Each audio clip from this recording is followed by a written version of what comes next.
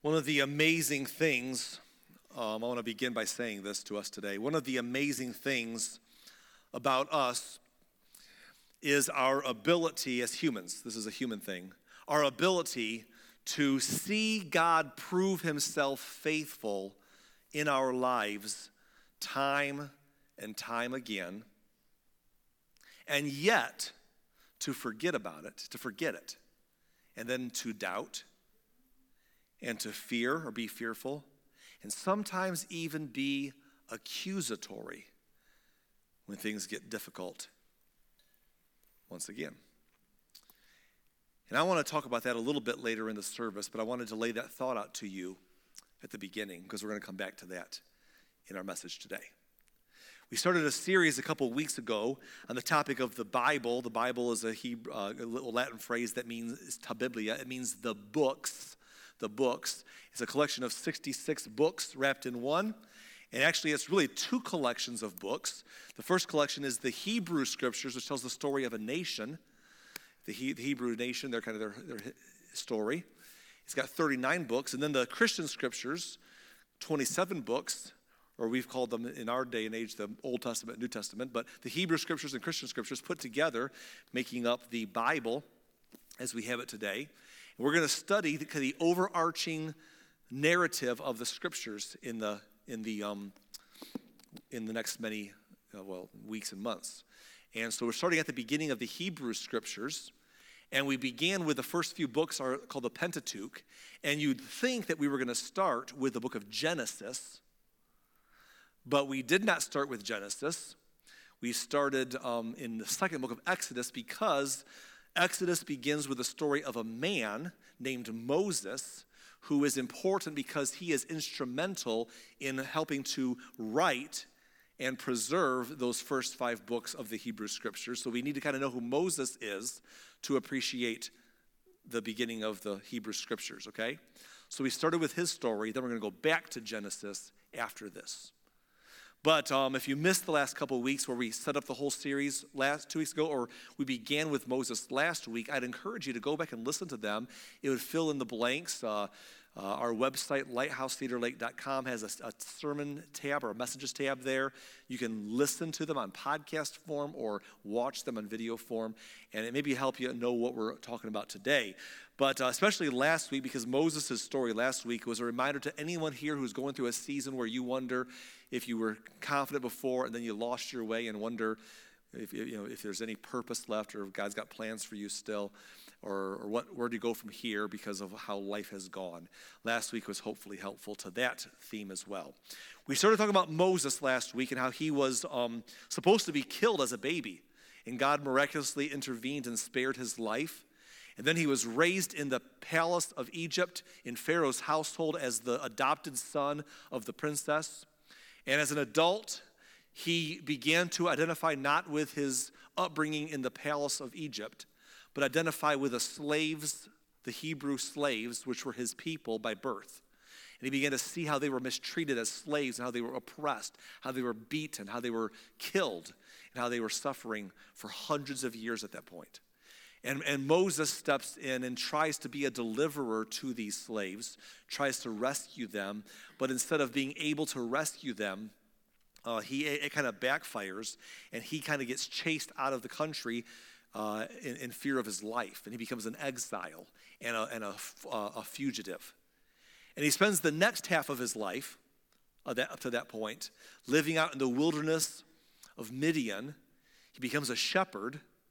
He gets married and has a family, and he looks back and says, what happened? I was living in the privilege and wealth of Egypt, tried to be a hero and a deliverer to serve the Lord, and it's all gone bad, and now I'm out here living with people I don't know, raising a family, and looking back at what might have been and what happened and where I am today.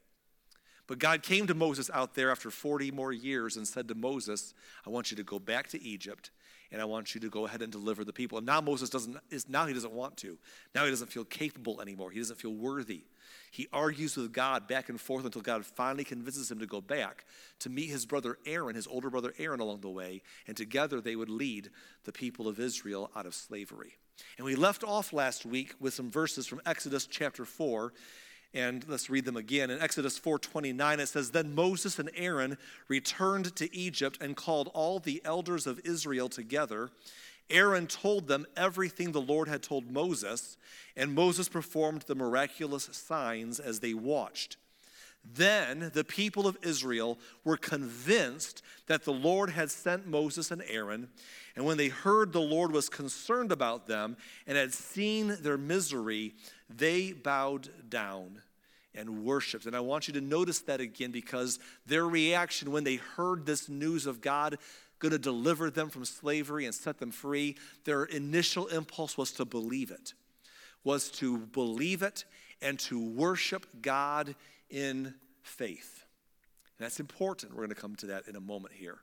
Well, what happens next is Moses goes to see Pharaoh and says to Pharaoh that the God of the Hebrews has told him to let all the Hebrew slaves, men, women, and children, and their livestock, let them leave Egypt and go take a 3 days journey, 3 days away, out into the wilderness to offer sacrifices to God. Now, they don't say what will happen next. They don't say that whether they're coming back or not. They just say God says to let his people go 3 days away and offer sacrifices to him. And Pharaoh, he's thinking, if I let you go away 3 days, you ain't coming back. You're our slaves. So Pharaoh begins to argue and say, who told you this, Moses? God? Please, which God? We have a whole pantheon of gods here in Egypt. We have the God of the sun, the God of the Nile River, the God of fertility, you name it. We have a whole bunch of them. You want the God of the slaves? I mean, please, we've conquered them. Why should I care what God has to say to me? They're not going free. You're staying in where you are. When Moses leaves, Pharaoh becomes more angry and says, these slaves have it too good. They never had it so good. I mean, they're over here trying to get out of town, get visions of grandeur, that they're going to go off and have some kind of a party in the wilderness. And so Pharaoh says, you know what the problem is? They have too much time on their hands. We're not working them hard enough. That's the answer. We're not working them hard enough.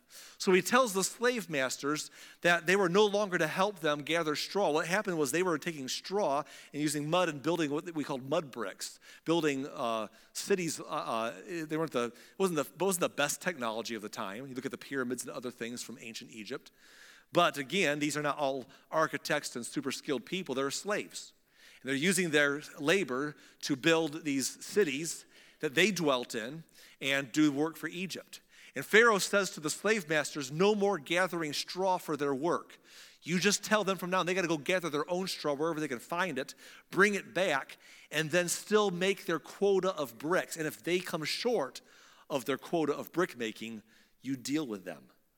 So sure enough, that's what happens. The Israelites are not able, the Hebrew slaves are not able to gather enough straw and make the bricks in the same time every day, and the quota is not met.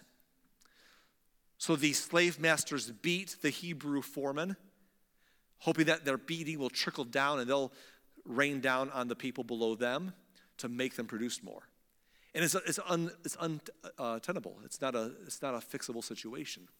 And so in Exodus 5 and verse 15, it says, so the Israelite foremen went to Pharaoh and pleaded with him. Please don't treat your servants like this, they begged. They're like, look, we're your servants. Stop it. We are given no straw, but the slave drivers still demand, make bricks. We are being beaten, but it isn't our fault. Your own people are to blame. But Pharaoh shouted, you're just lazy. That's why you're saying, let us go and offer sacrifices to the Lord. Now get back to work. No straw will be given to you, but you must still produce the full quota of bricks. Ouch. Wow. The Israelite foremen could see that they were in serious trouble when they were told that you must not reduce the number of bricks you make each day. This is important. Watch this. Verse 20. As they left Pharaoh's court, they confronted Moses and Aaron, who were waiting outside for them. The foreman said to them, may the Lord judge and punish you for making us stink before Pharaoh and his officials. You have put a sword in their hands, an excuse to kill us. Then, this is terrible.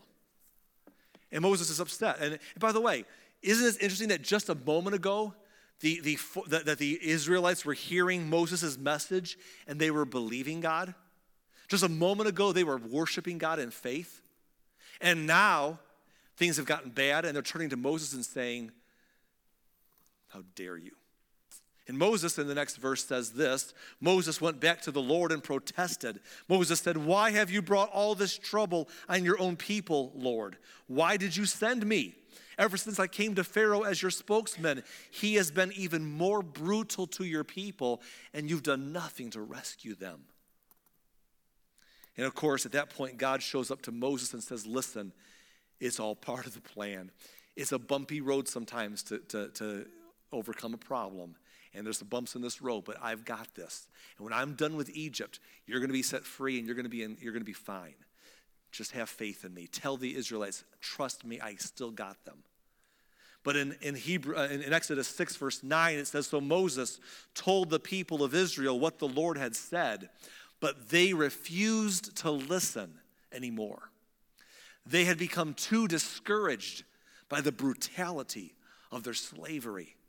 They couldn't even listen to this message of hope. Have you ever been there in life where at one time you had full of hope and confidence, and then life happened and you lost your hope and your joy and your faith along the way? That you said, I believed it earlier, and then all of a sudden it got hard. And the Israelites are so overcome with the hardness of life that they're like, I don't know, man. That sounded good before, but I'm just too discouraged right now. And this is where they were at this point. It hadn't gone the way they hoped it would go. And they're not even listening. They're not even listening anymore. Well, at this point, Moses begins a confrontation, a series of confrontations with Pharaoh. He does the same thing we saw last week where he goes to Pharaoh in front of his people and he does the thing where he throws the rod on the ground and it turns into a snake, and we won't get into that part of the story. But that was the first sign to try to show Pharaoh in Egypt that God is real and he's going to do something big, and warn them, don't fight God. You're enslaving and treating people with brutality for way too long now, and God has finally said enough is enough. Let the slaves go. But they wouldn't listen. So Moses unleashes a series of plagues, one at a time, each time warning them what's coming. First, he goes out to the Nile River when Pharaoh's out there, and the water is turned into blood. Fish die in the water. That's people's drinking source. It's a pretty severe thing. But God is just putting the squeeze on them. And he's going to keep upping the stakes one at a time from here. First plague was turning the water into blood. The second plague was frogs. And if frogs don't sound like a plague to you because you think frogs are cute, it's because you've never had a plague of frogs. Okay?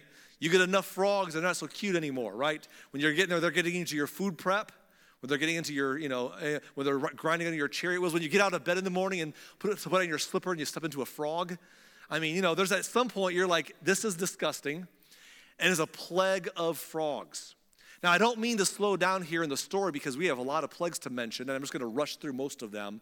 But I wanted to pause on the frogs deal to tell you one little funny detail of the story that I don't want us to rush past since we're here. It's really weird. In Exodus 8, verse 8, it says, then Pharaoh summoned Moses and Aaron and begged, plead with the Lord to take the frogs away from me and my people. They do not make a good sandwich. They're everywhere, Plead with the Lord to take them away. I will let your people go so they can offer sacrifices to the Lord. Great. Wonderful news, right? Moses says in verse 9, you set the time. When? Tell me when you want me to pray for you, for your officials and your people, and then for you and your houses, and you'll be rid of the frogs. They'll remain only in the Nile River. Well, the obvious answer to that question is this. When?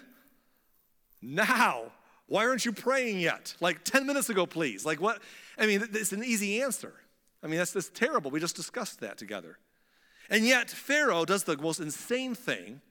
He answers him and says, do it tomorrow.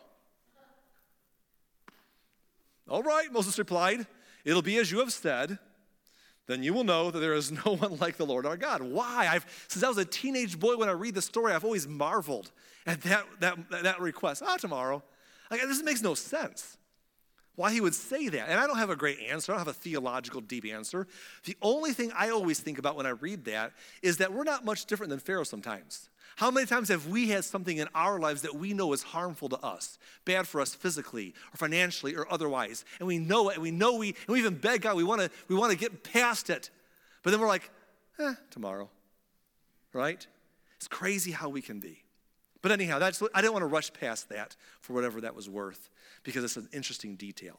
Well, Pharaoh changes his mind once the frogs go away, and it says, you know what? Psych! The Hebrews are not going into freedom. They're going to stay as our slaves. So God keeps sending more plagues. The third plague came, it was lice. Flies was fourth. Fifth was a disease amongst the livestock. A bunch of their livestock got sick and began to just die and just spread through their cattle, which is their livelihood, it's their food, it's their dairy, it's their meat.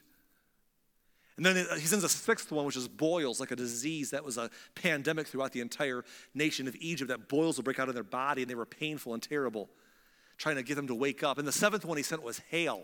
He said, and Moses would come to Pharaoh and say, okay, you keep changing your mind, saying that, okay, they can go. Nope, they can't go. They can go. Nope, they can't go. So Moses says that at this point, the next one's going to be hail. Hail's going to fall from the sky. It's going to kill more of your livestock and people outside. It's coming. God is still dealing with you. I want to pause on this one as well to notice something that happens in the story. In Exodus 9, verse 20, it says this: some of Pharaoh's officials were afraid because of what the Lord had said.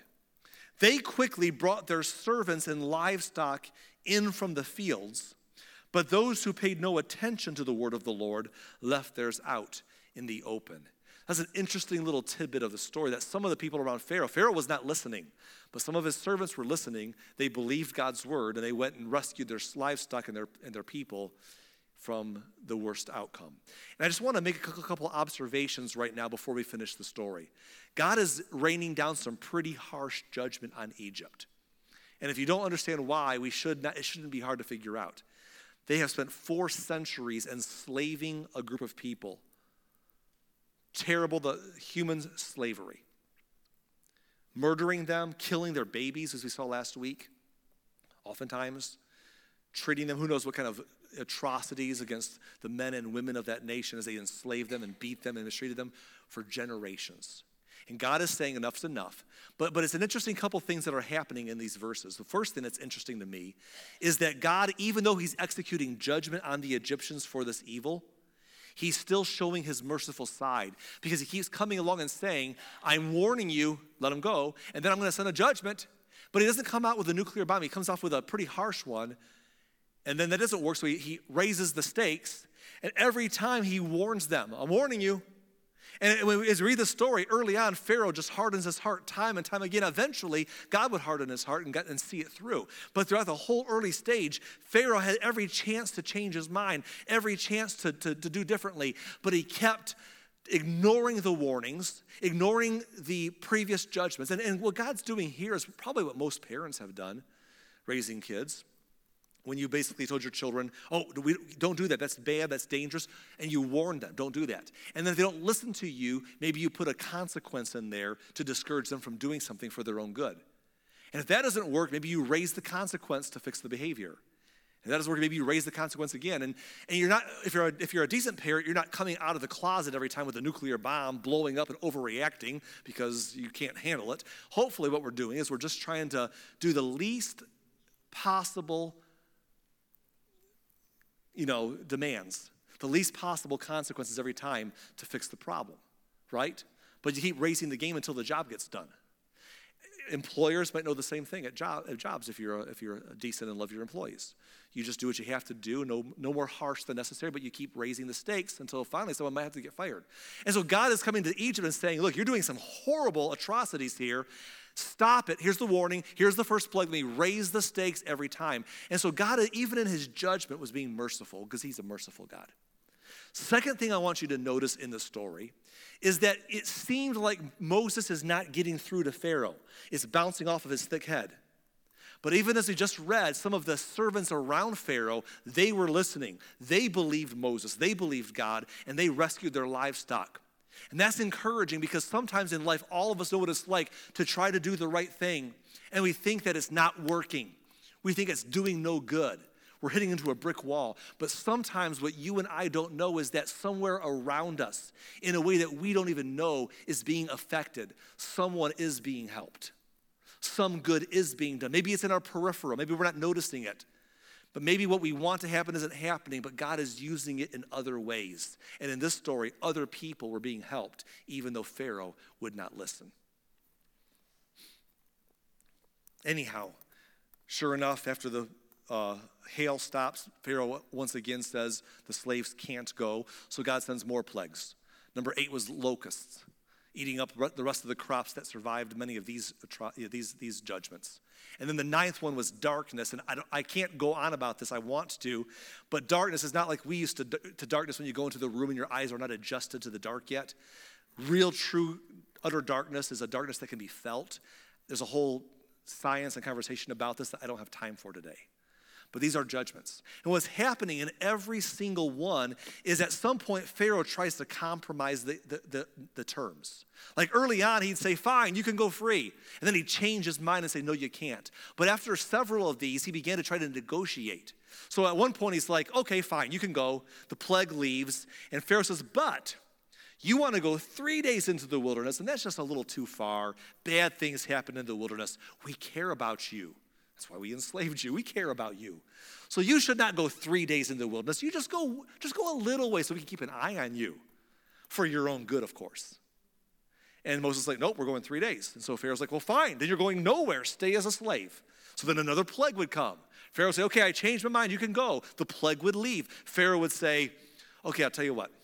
The men can go because it's dangerous out there for women and children. So the men can go on your 3-day excursion, and the women and children stay here where it's safe. That way the guys will come back for their families, stay in slaves. And Moses is like, no, we're all going. Pharaoh's like, well, fine, then no one's going.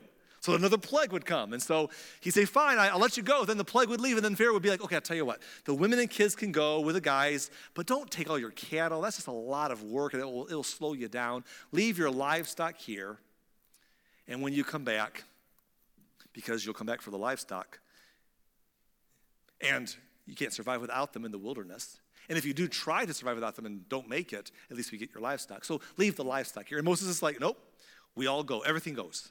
And Pharaoh's mad because Moses won't budge. Moses won't make a deal. And so Pharaoh's finally, after the 9th plague, Pharaoh loses his cool and says in Exodus chapter 10 and verse 28, he says, get out of here.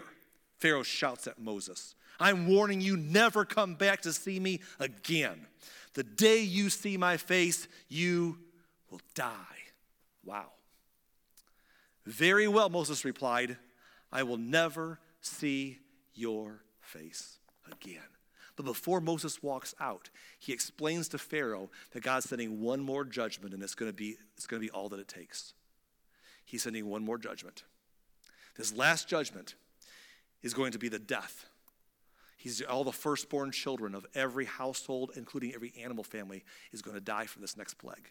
Pharaoh, your family, and down to the guy in prison's family, everyone in Egypt is going to lose the death of the firstborn male child. It's going to be bad. And again, it's severe. God's dealing severely with a bunch of people who refuse to let the people they've enslaved and have taken advantage of go free. But it's come to this. This is what it's going to take for you to let go of the Hebrew people. So the judgment's coming tonight. And Pharaoh says to him, Moses is like, Pharaoh, you'll be wailing so loud the whole land will hear your crying, but you won't hear a peep out of Israel because they're not going to feel the sting of death. Not even a dog's going to bark there. But you're going to come and find me, and you're going to beg us to leave. And Moses storms out of there in anger. Sure enough, Moses goes from there to the Israelites and tells them, guys, get ready. It's time. God's going to set you free. He's sending a last, very painful judgment on Egypt. And when they're done with you, you're going to be sent out of here fast. So here's what you're supposed to do. He gave them instructions. He says, I want you to go out to the flocks of your cattle and take a lamb and kill it and cook the meat to eat for your family. If it's a small family, you can share it with another family. But make sure you eat all the meat. I want you to prepare the animals. I want you to pack up all your stuff. Get it in your travel suitcase, luggage all on wheels, all rolled out there. Pack all your stuff up. Put your shoes on your feet and eat that lamb, eat that meal, dressed with your shoes on and your stuff packed and ready to go. Before you eat the meat while you're cooking it, take the blood of that lamb and put the blood outside of your houses on the doorposts of your house. Why? He'll explain why. But he put the blood on the doorpost and then come back and eat the lamb dressed and ready to go with your stuff packed. And God explains in Exodus 12, verse 12, he says, on that night I will pass through the land of Egypt and strike down every firstborn son and firstborn male animal in the land of Egypt. I will execute judgment against all the gods of Egypt, for I am the Lord. But the blood on your doorposts will serve as a sign, marking the houses where you're staying. That's what the blood's for. So I know when I come down, oh, you're there. The blood tells me you're there. You followed my instructions. It's you. He says, and when I see the blood, I will pass over you. This plague of death will not touch you when I strike the land of Egypt. Now, this is important right here, because this would be the domino that would finally cause the Egyptians to stop the atrocities of slavery for 4 centuries. This would be the judgment that would get them to send Israel free. And Israel would celebrate this night, this day, as a national day of independence for the rest of their history. Just like we celebrate July 4th every year as a national day for the United States of Independence, and we celebrate it with fireworks, this is their Independence Day. For us it's been 250 years in the United States. For them it's been 3,500 years of independence now. And to this day, the Jewish people who are plugged into that still 3,500 years later celebrate this. They actually set their calendars at this time to be the beginning of their calendar year, which is around April for us. And they call the name of this celebration, this independence celebration, they call it the Passover. The Passover celebration. Because on that day, God passed over them and judged the nation and finally set them free. So it's been celebrated to this day, and you've probably heard of it. Anyhow, sure enough, Exodus 12:28, so the people of Israel did just as the Lord had commanded through Moses and Aaron. And that night at midnight, the Lord struck down all the firstborn sons in the land of Egypt, from the firstborn son of Pharaoh, who sat on his throne, to the firstborn son of the prisoner in the dungeon. Even the firstborn of their livestock were killed. Pharaoh and all his officials and all the people of Egypt woke up during the night, and loud wailing was heard throughout the land of Egypt. There was not a single house where someone had not died. And it's brutal. It's a brutal story. But remember, God took every lesser step along the way to get them to let go. And remember, the Egyptians have been doing this for 4 centuries to their slaves, killing their children. Remember last week they killed their babies? They were torturing them, they were beating them, they were atrocities, and who knows how many rapes and murders and beatings and wrongs have been done for 400 years. And finally God had said, I'm trying to stop it, and you're not listening, and it cost them dearly. And we understand that as a nation, and we should relate to that as Americans today, because even a couple 150 years ago now, when much of the world had already started to wake up to the wrongness of human slavery and chattel slavery, in the United States, we still had slavery as a problem in our country, and we held on to it for decades because we didn't want to let go slaves in certain parts of our nation. And we wouldn't do it. We were way behind getting that thing fixed in America, weren't we? And what happened?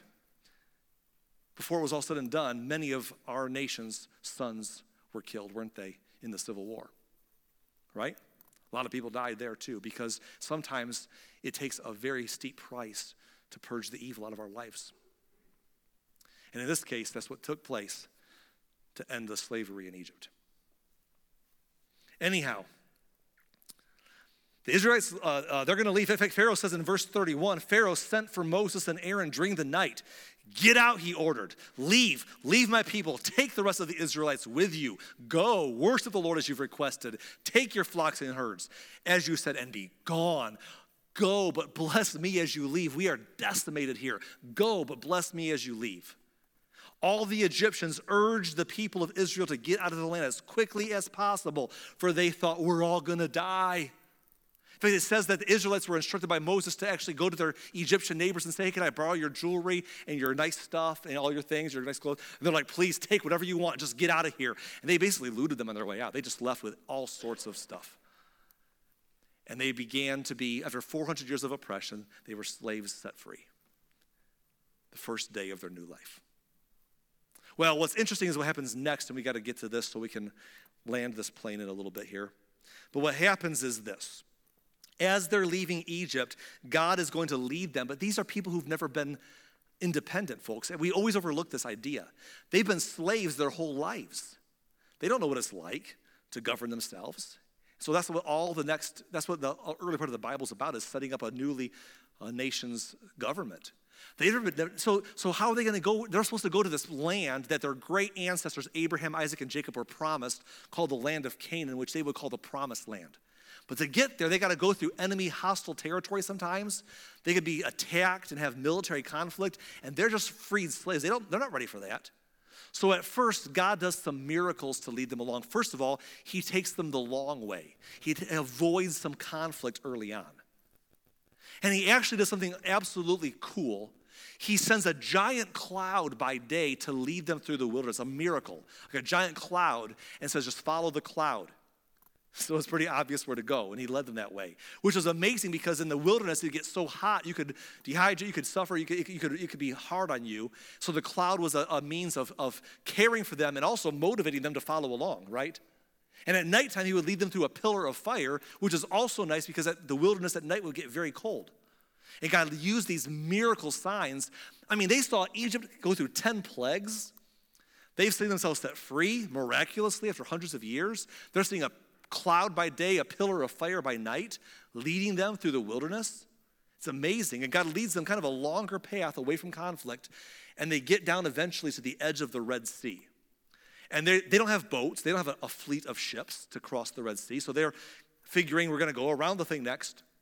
But about that time, back in Egypt, the Egyptians were done burying their dead, going through the processes of grief, which some point includes denial and anger. And they had the bright idea that said, wait a minute, we should have never let those slaves go free. We lost all of our workforce. Let's go after them. And it's such an incredibly stupid thing to do, and I wouldn't almost believe it could happen, except for I've lived long enough with human beings to know how bullheaded and stupid we can get. That they're like, nope, we're going after them.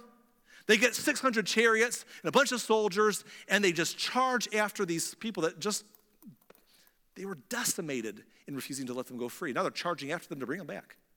And they catch up to them at the edge of the Red Sea, and the Israelites are in between the two. They're in between the Red Sea and Pharaoh's army. And you know what the Israelites did? They're like, what? Cool. Let's see how God's going to deliver us now. Go, God, go. No, that's not what happened. Okay, let me tell you what happened. Exodus 14, verse 10, as Pharaoh approached, the people of Israel looked up and panicked when they saw the Egyptians overtaking them. They cried out to the Lord, and they said to Moses, why did you bring us out here to die in the wilderness? What? Weren't there enough graves for us in Egypt? What have you done to us? Why did you make us leave Egypt? Didn't we tell you this would happen while we were still in Egypt? We said, leave us alone. Let us be slaves to the Egyptians. It's better to be a slave in Egypt than a corpse in the wilderness. I'm sorry. Did you not see 10 amazing plagues of miracles that got you out of slavery beyond all human comprehension? And a cloud by day and a pillar of fire by night leading you along, that you're like God doesn't know what he's up to, like God's incapable. In this moment, you're going to be like, you brought us out here to kill us, and you're going to complain and turn against Moses and against God. It's insane. It's almost like, did you not just live through what you've lived through? Have you forgotten? And that's the key. They had forgotten. In fact, here's what I want to propose to us today, is that fear makes us forget. I said at the beginning of the service, if you come to a spot in our lives as people where we've seen God work time and time and time again, bring us through things that we never thought we'd get through, but we somehow did. Bring us through heartaches we didn't know we could overcome, and we did, and then get to another one, and doubt and fear, and sometimes even accuse God of not being good because we're afraid. Fear can make us forget. It can make us forget all that we've come through, all the faithfulness, all the goodness. It's just human nature. Fear makes us forget, but remembering God's faithfulness strengthens our faith. That's why it's important to remember. Because remembering what we forget will strengthen the faith because of God's faithfulness. When we look back and say, you know what, I'm a little bit afraid now, but if I just look back a ways before during other difficult spots of my life, Lord, I remember something about you, that all my life you have been faithful. All my life you have been so, so good. With every breath that I'm able, I'm going to sing of the goodness of God. Fear makes us forget. Remembering God's faithfulness, well, that strengthens our faith. And so Moses says to them, in verse 13, Moses told the people, don't be afraid, just stand still and watch the Lord rescue you today. The Egyptians you see today will never be seen again. The Lord himself will fight for you. Just stay calm. Keep calm and carry on, right? He's just, don't be afraid, stay calm. Well, sure enough, and I'll wrap up this is the last segment of the story. God does something pretty incredible. That cloud that had been leading them by day, God sends it back, and it goes down to the ground in between the Israelites and the Egyptians and created a huge fog, so thick that you couldn't see very far through it. It was just like a fog above all fogs. And so the Egyptians who had caught up to that point and were trying to rest and recover before they took the trapped Israelites back are now engulfed in fog, and they can't see anything. So they're just like, well, we'll have to wait out till it clears. And at the same time, Moses raises his staff over the Red Sea, and God has a mighty storm and a wind that blows and pushes the Red Sea. It actually pushes it so hard that it creates a wall, a barrier, actually a pathway through the Red Sea. And the wind throughout the night pushes, it says, and dries out the ground and allows the Hebrews to actually walk across the middle of the Red Sea between the walls of water on dry ground. And it's hard to say as you read it, depending on how you interpret it, because we're reading an old story, if it was all the same night, or if he used the first night to dry off the ground, the fog stayed there, and the next day and the next night it took him to get all the way through. You can debate both ideas. It doesn't really matter. It was a huge sea. We forget how many people were crossing the Red Sea. There were 660,000 men, according to the record, which means about 2 to 3 million people. And if you don't understand those numbers, that's like a couple miles wide. Picture, the stoplight in Cedar Lake down to 231 or something like that, just wide of people side by side and that deep, marching across. Not a little pond, but the Red Sea. It takes some time to get this done. And this whole thing happens as the Egyptians are kind of blinded by this weather fog that set in their minds. They don't know what's going on. Finally, they figure out that the Israelites are moving forward, and in the night, they say, we got to catch up to them. So they push through, and they find themselves walking in what seems to be dry ground, but it's actually the middle of the sea. By the next morning, the Israelites have crossed the other side and have come out. And about that time, God begins to let the chariot wheels of the Egyptians get stuck, or maybe the water come and make it muddy again, or they're getting broken. And all of a sudden, they can see as the fog lifts, as the cloud lifts, that they're in the middle of the Red Sea with the walls of water next to them. And it's interesting how the story ends in the scriptures. In Exodus chapter 14, verse 29, it says, but the people of Israel had walked through the middle of the sea on dry ground as the waters stood up like a wall on both sides. That is how the Lord rescued Israel from the hand of the Egyptians that day. And of course, as we see, the water comes pouring down in the verses before that and just washes out the Egyptians. It says, and the Israelites saw the bodies of the Egyptians washed up on the seashore. Isn't that a powerful visual? Where are our oppressors? Where are our captors that are chasing us and frightening us? And you're watching them, they're floating in the water, they're washing up on the side of the seashore. When the people of Israel saw the mighty power the Lord had unleashed against the Egyptians, they were filled with awe before him. They put their faith in the Lord and in his servant Moses. And they continued their journey towards that promised land. And that's what the rest of the story is about from there. Setting up government, laws, national independence, travel, wandering. We'll talk about that later. For today, this was the beginning of their national independence. And for the past 3,500 years, the Jewish people have celebrated that deliverance, the beginning of their calendar year called the Passover. But here's what's interesting to you and me, because most of us are not Jewish people. Most of us today, that's not our national heritage. That's not our story. You're going to light off fireworks on July 4th and make a lot of noise and scare the dogs. But you're not a Jewish person, so Passover doesn't mean much to you nationally. But here's what's interesting for you and me. 1,500 years after today's story, 1,500 years later, Jesus walked the earth. And he did his miracles, and he healed the sick, and he raised the dead, and he preached the good news, and he fed the hungry, and he gathered a crowd, and he kept saying, I'm about to die, and I'm going to rise again. And no one could understand that until he pulled it off. But he said he was coming, and he was our Passover sacrifice, that he became the sacrifice, and his blood was spilt on the posts of that cross. And inviting that all who put their trust and faith in him and in that sacrifice would experience what he did for us was he took God's judgment against sin and wrong and bore it all himself as our lamb, the Lamb of God. And he took on and we put our faith and trust in what he did, in the blood he shed for us, and his life he gave for us, and the resurrection he did to show us that death as a consequence to sin has lost its power, and eternal life is now made possible despite our sin mortality because of what Jesus did for us. And he was our Passover, not for a nation of Jews, but for a world of all races and all people, all genders and stripes and nations and people everywhere. And so before Jesus went to the cross, the last night before he was arrested and crucified, he gathers with his disciples to celebrate, because guess what time it was in Jerusalem when he was crucified? It was Passover time.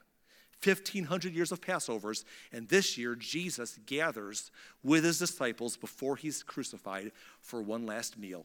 And here's what happens. In Luke 22:15, Jesus said, I've been very eager to eat this Passover meal with you before my suffering begins. And they eat, and Jesus teaches them about serving each other one more time. And at the end of the meal, it says this in Luke 22:19, Jesus took some bread and gave thanks to God for it. Then he broke it in pieces and gave it to his disciples, saying, this is my body, which is given for you. Do this in remembrance of me. There is so much here that I can't get into because we need to take a whole nother hour. And I don't have time for that. You don't want me to do that. But here's the deal. Jesus is saying some pretty outlandish stuff. He's saying all these 1,500 years, this celebration has been a remembrance of your national independence. This has been a celebration of national freedom for you as a nation. I'm saying take this time and take this little feast time and do these things to remember me. Can you even imagine someone doing that in today's culture? From now on, when you celebrate July 4th, Independence Day, do to remember Arlen, how awesome I am. I mean, it's almost insane. It would be heretical. He even goes on to say, I'm giving you a new commandment. You know, forget Moses' commandments, here's a new commandment. Who are you to give a commandment? He even says, I'm giving you a new covenant. It's like he's changing everything right then. But he's saying, what I'm about to do is not a national independence for you to celebrate nationally. What I'm about to do is global for all people, more important than this world, but eternal salvation for all people. You do this from now on in remembrance of me. And it's in remembrance of me, because remembering is always the key. Because if we're not careful, we forget what God has done for us. So he said, I want you to do this regularly in remembrance of me. He goes on and says this in verse 20. After supper, he took another cup of wine and said, this cup is the new covenant between God and his people. A new covenant now. A new covenant between God and his people, not his national people, but all people who believe in all parts of the world, including us 2,000 years later on the other side of the globe. An agreement confirmed, Jesus said, with my blood, which is poured out as a sacrifice for you. And Jesus that day instituted what we call communion, or the Lord's Supper. And so what we tell the story of the Hebrew people being set from slavery and their independence and their national day of celebration, that's an interesting story, but for you and me, that's not our story as a nation. But what we can relate to is that 1,500 years later, 2,000 years ago now, Jesus said, I'm making this about the whole world. That was a picture, that was a symbol of what I'm doing for everybody through my sacrifice as your Passover, through my sacrifice for your sins, through my resurrection. And so, we as Christians often celebrate the Lord's Supper and communion to say, thank you, Jesus, and remember him. Because fear can make us forget. Life can make us forget. But remembering God's faithfulness strengthens our faith. So here's what I want us to do for just a quick moment here. I want to ask all of us to reach into the seats in front of us and around us. There should be communion cups in the seats, in the seat backs in front of you. Everyone find one of those if you could, please. And I'm going to grab one myself. You can flip up the one side with the bread up and take it out first for gravity's sake. Flip it the other way up with juice. Take the juice lid off and get ready. In just a moment, we're going to take the bread and the juice, And we're going to celebrate the Lord's Supper as Jesus instituted it that day at Passover, because that is our independence from the price and chains of sin. It matters to us today, and all of this was a good picture of what Jesus Christ came to do. Here's what I want you to do in your own words. Take a moment to pray. Thank the Lord. If you've never put your faith and trust in Jesus Christ as your Savior, this is a great time to do it. In the seat back in front of you, there's cards. The third one says the gospel. You can read it over. There's a sample prayer you can pray. But just believe. Let the communion time be a time of acknowledging your faith that Jesus gave his blood and his life for our salvation, and put your trust in him today. If you've already done that, I'm calling you to remember. Whatever's going on in your life, remember today. Take a moment and pray. Before we take the bread and juice, thank the Lord. Remember the Lord. Trust in him today. Let your faith be strengthened today through remembrance. When you finish praying quietly for a moment, I'm going to pray with you. And when I finish praying, we'll take the elements together. But first, let's pray.